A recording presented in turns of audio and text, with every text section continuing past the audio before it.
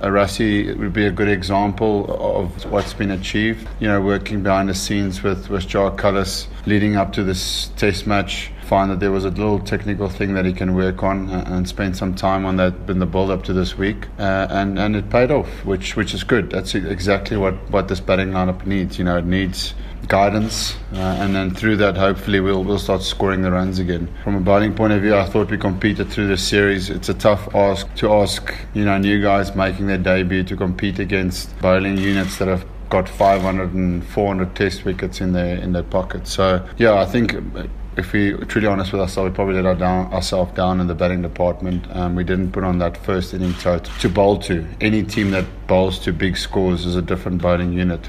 So that was the difference for me in the two teams.